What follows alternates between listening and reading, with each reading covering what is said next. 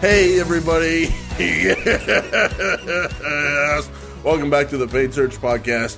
Yes. My name is Jason Rothman. As always, I'm joined by a very sad human being, but the best AdWords coach on the planet, Chris Schaefer. Chris, how's it going? We don't care. All right. Chris, I don't want to hear how it's going, but I want you to talk about demographics. So are you excited for today? Live in the present, Chris. Live in the now. Today's episode on demographics, and we got some interesting stories to talk about with income and all that kind of stuff. Yeah, you guys be sure and stick around because I have a story. I don't often have stories. I'm in my house I've moved out into the country now. There's very few people around me, and I don't have too many stories to share. I'm not like Jason, where I can just run around and gallivant all over my city and have free time. I don't have much of that. So my stories are very limited. So I'm very proud of my story that I have to share this week.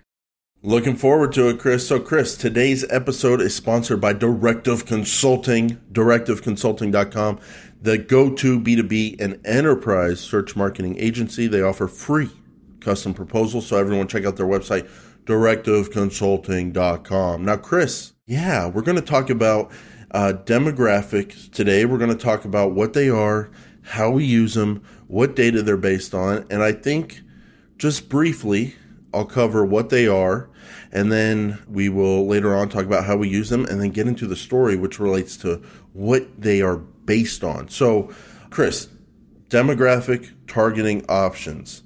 What are they? They are age. You can target people by different age groups in Google AdWords, Google Ads. You can target people by different genders, male, female, and you can target people by household incomes, different brackets. So top 10%, and then in 10% increments down to 50, and then the lower 50% of income. And then additionally, on the display network, you can do parental status, parent, not a parent. Scared of being a parent, but probably going to be a parent soon. Rothman PPC. What? All right, so Chris, now unknown, the one thing that everyone needs to remember is that unknown is usually, Chris, would you say it's fair to say half the pie, unknown? Yeah. So Jason's talking about gender and age and all the different demographics that you can target in AdWords. So Google says, when we know that information, we target those people. And when we don't know, that falls into the third category, unknown, right? So gender is either male, female, or unknown. So that's why there's a third category there. And yeah, you're exactly right.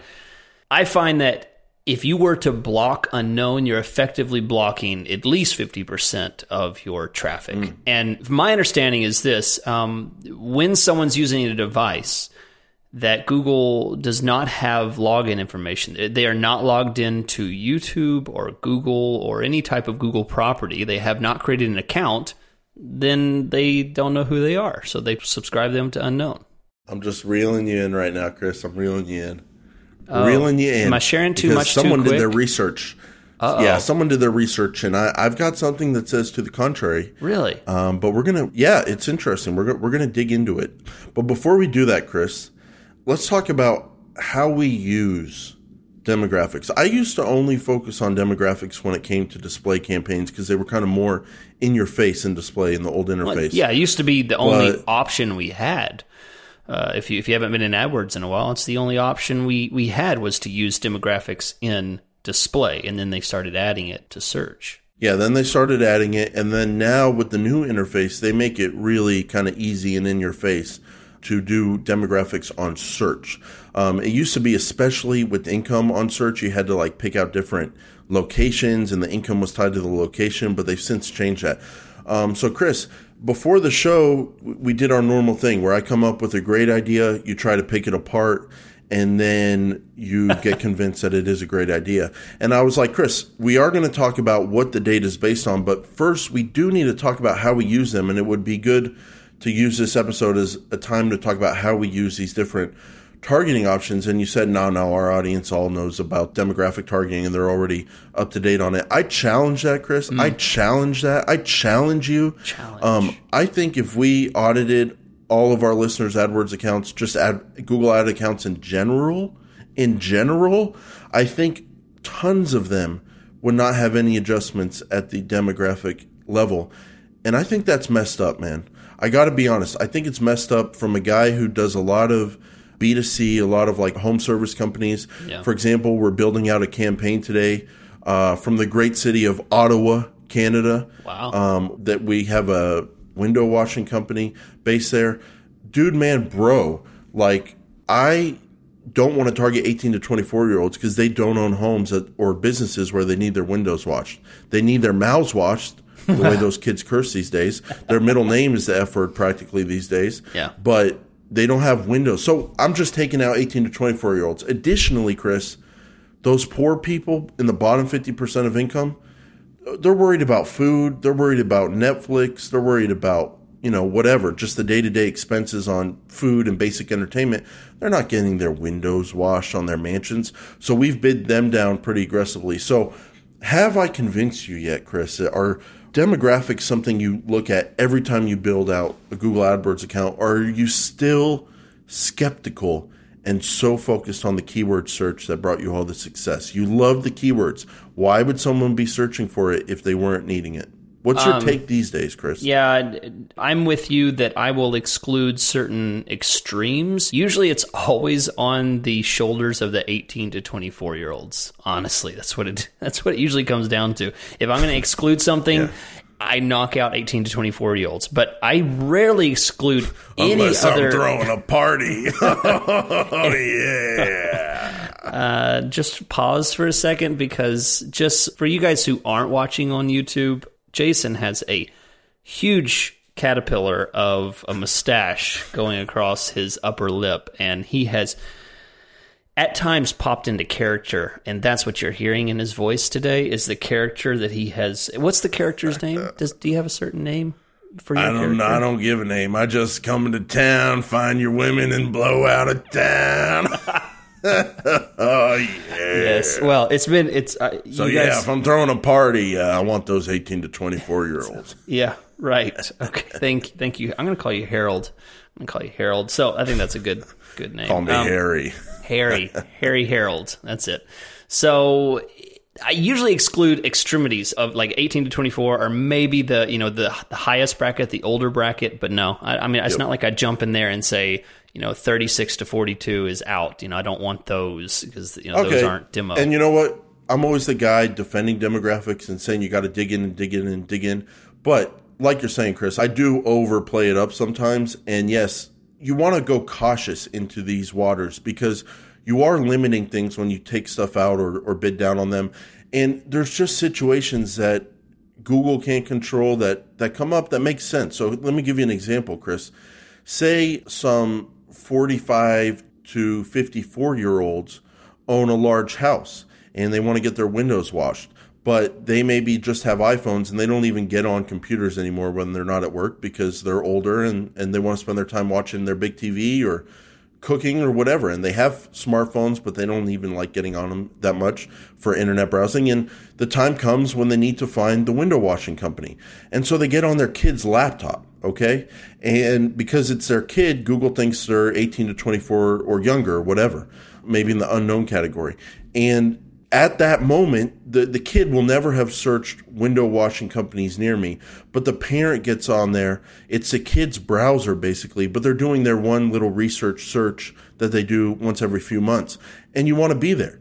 So that's a situation where it would make sense to not turn something off. That goes back to, okay, if you're using keywords, then why would an 18 to 24-year-old search that if it wasn't like a weird situation like their parent using their computer? So you just want to go cautiously, and maybe I'm making the case not to turn off 18 to 24-year-olds, but usually we do. Another thing to look out for, Chris, in terms of how we use them is 65 plus. Sometimes I've gotten some really bad results from 65 plus, Chris, and I think that's because I can't get in the mind of a 65. I can get in a mind of like a 50-year-old. That's kind of my temperament. But a 65 plus, I don't know what they're looking at when they see the internet. I don't know what they're thinking. And I just think there's probably quite a few misclicks on there. Like, oh no, I was looking for the Yankees score. Oh, I'm on a power washing site. Oh. Yeah. You know what I mean? Like, yeah. I just don't. But again, recently we were running a campaign for people who needed a Medicare broker. Who needs Medicare if they're under 65? No one. Only people over the age of 65 or near there need Medicare. So you don't need anybody 54 or younger. So it depends on the advertiser. But I think it's something at this point, Google's gotten to the point where it is such a great option. Think about your gender, think about your income, think about your age demographics. Every time you make a new search campaign, at least think through it. Yeah, I think you're right. I think when it comes down to it, keyword search terms trump any type of decisions that you can make about your demographic that you're targeting. Oftentimes, when I work with agencies that deal with a lot of traditional media, I'll get this long list of what their target demographic looks like. It's going to be a mom in her 35. She's going to have, 1.5 kids, and she's going to drive this type of car. And there's this long list. And in the end, that makes no difference to me. I use none of that information because that's not how a person is targeted in search. So for me, when it comes to this, it comes during the optimization phase. There's the building phase of AdWords, which is when you're launching a new campaign. Then there's the data gathering phase, which is things are starting to get some impressions, some clicks, some conversions. And then once you have that data, then you get into the final phase, which is the optimization, which lasts forever. Honestly, the optimization lasts forever. You continue doing it. That's when I start thinking about, optimization and removing demographics and stuff like that. That's a great point, Chris. And I think we have quite a few listeners who work at agencies or people who are freelancers themselves, and they take over AdWords accounts after running for a long time. It's a great sales technique, Chris, to look at the demographic data on an account that's been running for 5 years and say, hey, your old manager, you never consider this, and look at the difference between women and men at the conversion rate. And we're going to do something about that and get you even more conversions. So it's definitely an optimization thing. I think the final point would be, it's not that complicated, but just definitely review that data from time to time when you're optimizing. And you will see interesting things in there, Chris. Like I have one company where women just convert at a lot higher rate than men. They just do. And it wouldn't make sense to this industry. Nothing stands out why that would happen. But we don't know things about maybe the person answering the phone on the intake just deals with women a lot better than men. You just never know the individual situation. And like you always say, Chris, at that point, just go with the data. Yeah. And you can bid up women, bid down men, and get a better conversion rate, lower cost per conversion, more conversion. So it's an optimization thing, and that's how you and I both use it. Now, we're about to get into the super interesting stuff on what this data is based on. And that kind of will inform how much stock you put into it. But before we do that, Chris, I want to take a second to talk about today's sponsor, Directive Consulting, directiveconsulting.com. They are a go-to B2B search engine marketing agency. And this week's growth story is describing their work with a top cybersecurity company. This company had a top-notch brand, innovative products, but they were struggling to gain traction online, and they were worried about jumping in to SEO, jumping in to AdWords, because it was a busy, developed industry. Chris, you and I hear this all the time. People have a solid business. They have a great website, a great brand. They want to jump in there on AdWords, but they're scared because they see 7 ads, 4 at the top, 3 at the bottom, and they think, how am I ever going to compete? It's too busy. It's too competitive. But luckily, this cybersecurity company found Directive Consulting. In the first quarter, Directive was able to increase their organic traffic by 128%. They were able to increase their overall leads by 251%. Directive did this for this company, and I know they can do it for you. Head over to directiveconsulting.com. They offer free custom proposals. You got nothing to lose. Request your free custom proposal and find out what Directive can do for you. So, Chris, talking about age, gender, household income, and then additionally on display parental status, we need to know what this stuff is based on. I'm just going to quickly run through this article that Google has, Chris, because it talks about demographics. It talks about like age and gender and stuff and how they figure that out. But it doesn't talk about specifically income. And that's what I want to pick your brain on about in a second. But just to get some information from Google, and we'll have this link in the show notes, they basically say How does Google determine demographic information? So this is the interesting thing here, Chris. They say when people are signed in from their Google account, we may use demographics derived from their settings or activities on Google properties depending on their account status. They can edit their information in their settings. In addition, some sites might provide us with demographic information that people share on certain websites, such as social networking sites. So let me translate that for everybody. We have no clue. They look at your account settings, but they also are saying they get information from your activity on Google properties. In addition, some sites provide Google with demographic information, including social networking sites. So it's not only what's in your Gmail Google account, your settings, but it's also the way you browse the internet and different sites you visit while you're logged into your account. But here's the interesting thing. For people who aren't signed into their Google account, we sometimes infer their demographic information based on their activity from Google properties or the display network. For example, when people browse YouTube or sites on the display network, I guess that means sites that are running AdSense, I think, Google may store an identifier in their web browser using a cookie. That browser may be associated with certain demographic categories based on sites that were visited. So, for example, Sarah's favorite hobby is gardening. Many of the gardening sites and blogs on the display networks that she visits have a majority female readers. Based on this, Sarah's browser, when she's not signed in from her Google account, could be added to the female demographic category. As a result, Google may show Sarah ads from advertisers who have chosen to show their ads to women. So they're looking at your settings in your Google account. They're looking at your traffic, sites you visit on the display network. When you're logged into your account, they're getting information from sites, including social networking sites. But this is something I didn't know before today. Even when you're logged out of your Google account, so you're not even logged into an account, Google looks at what your browser is seeing on the display network, different sites that run Google Ads, and they're saying, okay, this browser looks at sites that are related to gardening. Gardening is related to women quite a bit. We're going to go ahead and make the call that this is a female browser. Mm-hmm. Yeah.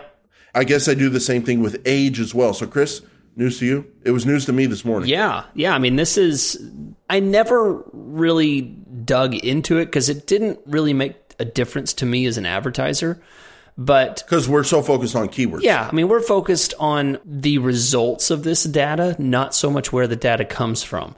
But the reason we're talking about this is because of an email that I was forwarded from a client, and we'll read the email here in just a second. But this came into question because, Jason, what you said was very interesting. We have to be very clear. You said in your read there, you said the word cookie.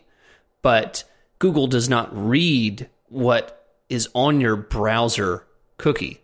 Google does not look at what websites you're going to. This is only information that is not publicly, but only information that's garnered through a network of what Google already has out there. If Google has ads on a certain site, they're able to see that this browser went to this page, and they can have a cookie that assigns that specific browser, that specific device, an ID number, and then they know what this person's doing. So I want to draw a difference because in a second I'll be reading this email, and you'll notice the words that are used in the email manipulate the meaning of exactly what Google's doing, and it makes it sound as though Google has way more information and power into individual and personal information than they really do.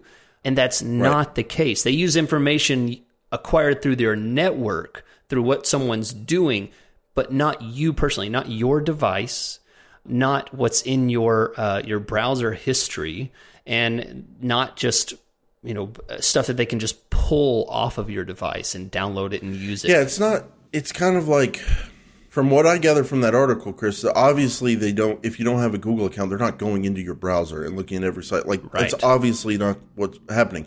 But it almost seems like that for a certain percent of the websites you visit, because what they're saying is if you go to sites with the display network and you're logged out of your Google account, they'll still associate your browser with different sites that they have code on through the display network, through people running ads. And then that's how they kind of see the mosaic of that browser. So I would say they can kind of see what sites you visited, at least sites they have ads on. But again, call me naive, but it does not make sense to me that they go, oh, this is Jason Rothman's browser. He lives here. I don't think they do that, Chris. I think it's all about just cookies and code and call me naive, but there's nothing you can do. I mean, it's on, people are running AdSense. You're browsing the internet. Yeah. Yeah. So, Jason, if you think now's a good time, I'll go ahead and read this because I think it'd be a good time to kind of differentiate a line between you what can, but say. I want you to be like the government. I want you to redact some things, Chris. This isn't 2002. My name's not 50 Cent. You're not Ja Rule. I don't have beef with people. Okay. Well, this was an interesting example that you found, but there's no need to create behind the music. Okay, when Jason gets shot when he's going out to get his mail, I don't need that in my life. Well, I got enough people threatening me, okay? So redact some names here, Chris. Redact some unique identifiers. Yeah. Don't put any cookies on this email. Just do your thing here, Chris. But keep that in mind, okay? Keep that in mind. Thank you. Jason, always the cautious one when we're on air, but very aggressive when he's off air. It's very interesting. Thank you. I guess that's Harry Harold talking. Chris Schaefer. Passive aggressive on the air, passive aggressive off the air. Very interesting. Exactly the same on and off air. That's right. Okay. So, all right. So this is from Mr. Nobody. Okay. And I'm just going to read it. Or Mrs. Nobody, or a group of people, or a business, or an association of retired people. We don't even know. Come on. I'm messing with you. All right. Here's the email. It's very short. Google Ads, formerly AdWords, has added new targeting options that would allow you to drive affluent visitors to your website. This includes using... That's true so far. True so far. Here's where it makes a big difference. This includes using IRS tax return data. Let's highlight that and put a question mark next to it. As well as a user's browsing and search history to identify high-income residents in said city. Okay? Or not said, redacted city, I should say. Okay. Affluent targeting allows certain advertisers to generate quality leads in a way that has not previously been possible. Okay, so let's break this down real quick. I want to. Hey, Chris, can you give us some context? Give us some context. This was one of your clients getting a pitch from some other cold kind of email. Person? Yeah, this is a cold pitch email directly to someone that has ads out there, and they're literally just trying to squeeze the client and get them to jump by using inflated language that, if was true, would be a huge lawsuit for Google, because this insinuates that Google has IRS tax return data on individuals, which is ridiculous. So let's jump on that first. And browser history. And search history to identify. Total browser history. To identify who they are. So the whole context here is that they know how much you make, they know who you are, they know what you're searching, and they know what websites you're going to, and they're serving you ads based on that information. That is a half-truth. And honestly, when I hear half-truth, that means it's a lie, because there is no half-truth. It's either a lie or the truth. So I say this is absolutely a lie. And let's break it down with the first thing, IRS tax return data. I was curious and I wanted to go straight to the source, so I called up my peeps at Google and I said, listen, I need to get some information here. I'm pretty sure I know what's correct, but I want you to tell me, does Google have IRS tax return data? And Jason, to my surprise, they said, well, yes, we use tax return data, IRS tax return data. And I was like, well, really? That sounds scary. And they said, well, we use publicly available information across the entire United States and parse that down to a zip code and use what's in that zip code to assign a person that's searching within that zip code a qualitative amount of income data for that zip code. So 90210 is going to have a different zip code than 0451, right? Because these are separate sides of the country, different types of area codes, and individual information is not assigned.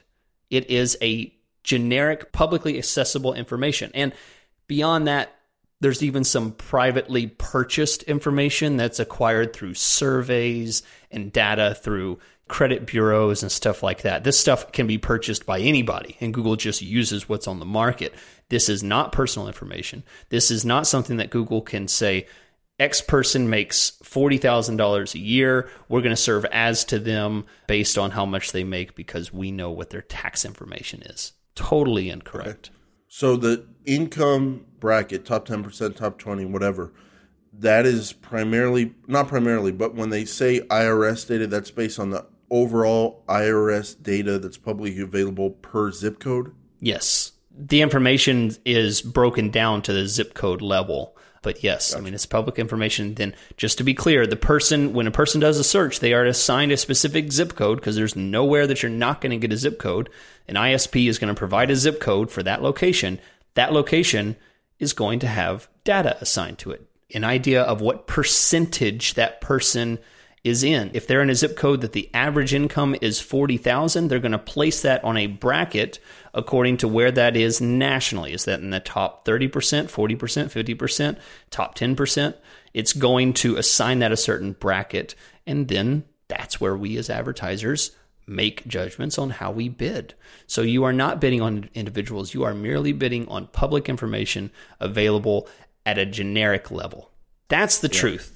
Now, one thing, I don't think we know the answer to this, but I'm going to figure it out from Google and maybe get back to everyone on the show, is if I'm targeting the great state of Oklahoma and I say top 10% of income, is that the top 10% of income in Oklahoma in the area I'm targeting, or is it the top 10% of income nationally, which would be smaller than the top? Because the top 10% in Oklahoma is going to be a lower income than the top 10% nationally. Right. I think. So I'm wondering, like you say you're targeting just a city, like say like Albuquerque. Top 10% in Albuquerque is going to be a lower number than top 10%, say if you did Los Angeles. So that's something we'll have to get from them. But what's interesting here, Chris, is it really does matter. You told me the kind of client it is. It really would be good for this client to target people who were affluent. Because the more money they have, the more money he's going to make. But the person sending this email, there was no need to stretch the truth. Yeah. Which, if someone's stretching the truth, we call that a lie. Yeah. The part that I had a problem with that just infuriated me was it says has new targeting options that will allow you to drive affluent visitors to your website. This includes using IRS tax return data as well as a user's browsing and search history. Okay, so that when you read that as a full thought, it infers that they're using tax return data as well as a user's, that's the difference, browser. So next we get into the browser and search idea here. So Jason, as you said, browser and search data, that is a misrepresentation of what is actually being used to gather that information. This is not locally stored on your computer. Here's the difference. This person is inferring in their email that the information that they're using is locally available on that person's hard drive, and Google's using that. That's not true. That person has a locally stored cookie which has a number on it. That number references databases that have information about certain cookies that have made decisions about gender and all this kind of stuff. But they don't open up your browser history and go through it and make decisions about what ads you're going to see. That's not the case at all. So that's the second part that I really have a problem with, because this is not locally available information. This is information that Google has gathered through their own network, which is a private company looking to do this on their own and gather it within their own reach. Yeah, and if you go to someone's website who has Google AdSense, which makes them part of the display network, you're giving up some data. Like, they're getting some data from you, even if you don't click on an ad. And that's just the name of the game. Like, you're giving something to them, some anonymized data, and then you're getting back some probably free content. Yeah. So that's just the way it goes. But I think this was a good discussion, Chris. Just recapping all of our demographic options when it comes to search especially, and then knowing what level to use them at. And for us, it's kind of like thinking about them as we enter a new campaign build, but it's more of an optimization thing, seeing what the data brings in. And then thirdly, just doing your research, doing your homework, reading these articles, and then Chris called Google about the income thing, knowing what the data is based on, and then making a decision how much stock to put into it and that sort of thing. But it's at least good to know what it is based on. So, Chris, I think that was a good discussion. For more discussions, everyone, tune in every Monday to the Paid Search Podcast. I want to take a second to talk about the PPC Questions and Answers show. New episodes come out every Tuesday, every Wednesday. We take your questions and we answer your questions directly. It's one question per episode, and you can send us your questions at paidsearchpodcast.com on the contact page. So if you have a specific question, send it in. And Chris, with that said, that's all I've got this week. Do you have anything to add? We will catch you guys next week.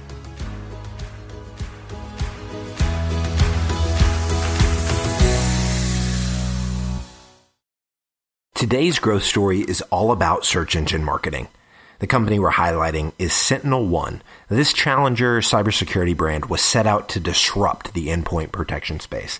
Their brand was top-notch, their product was innovative, but they were struggling to gain traction online in an already developed industry.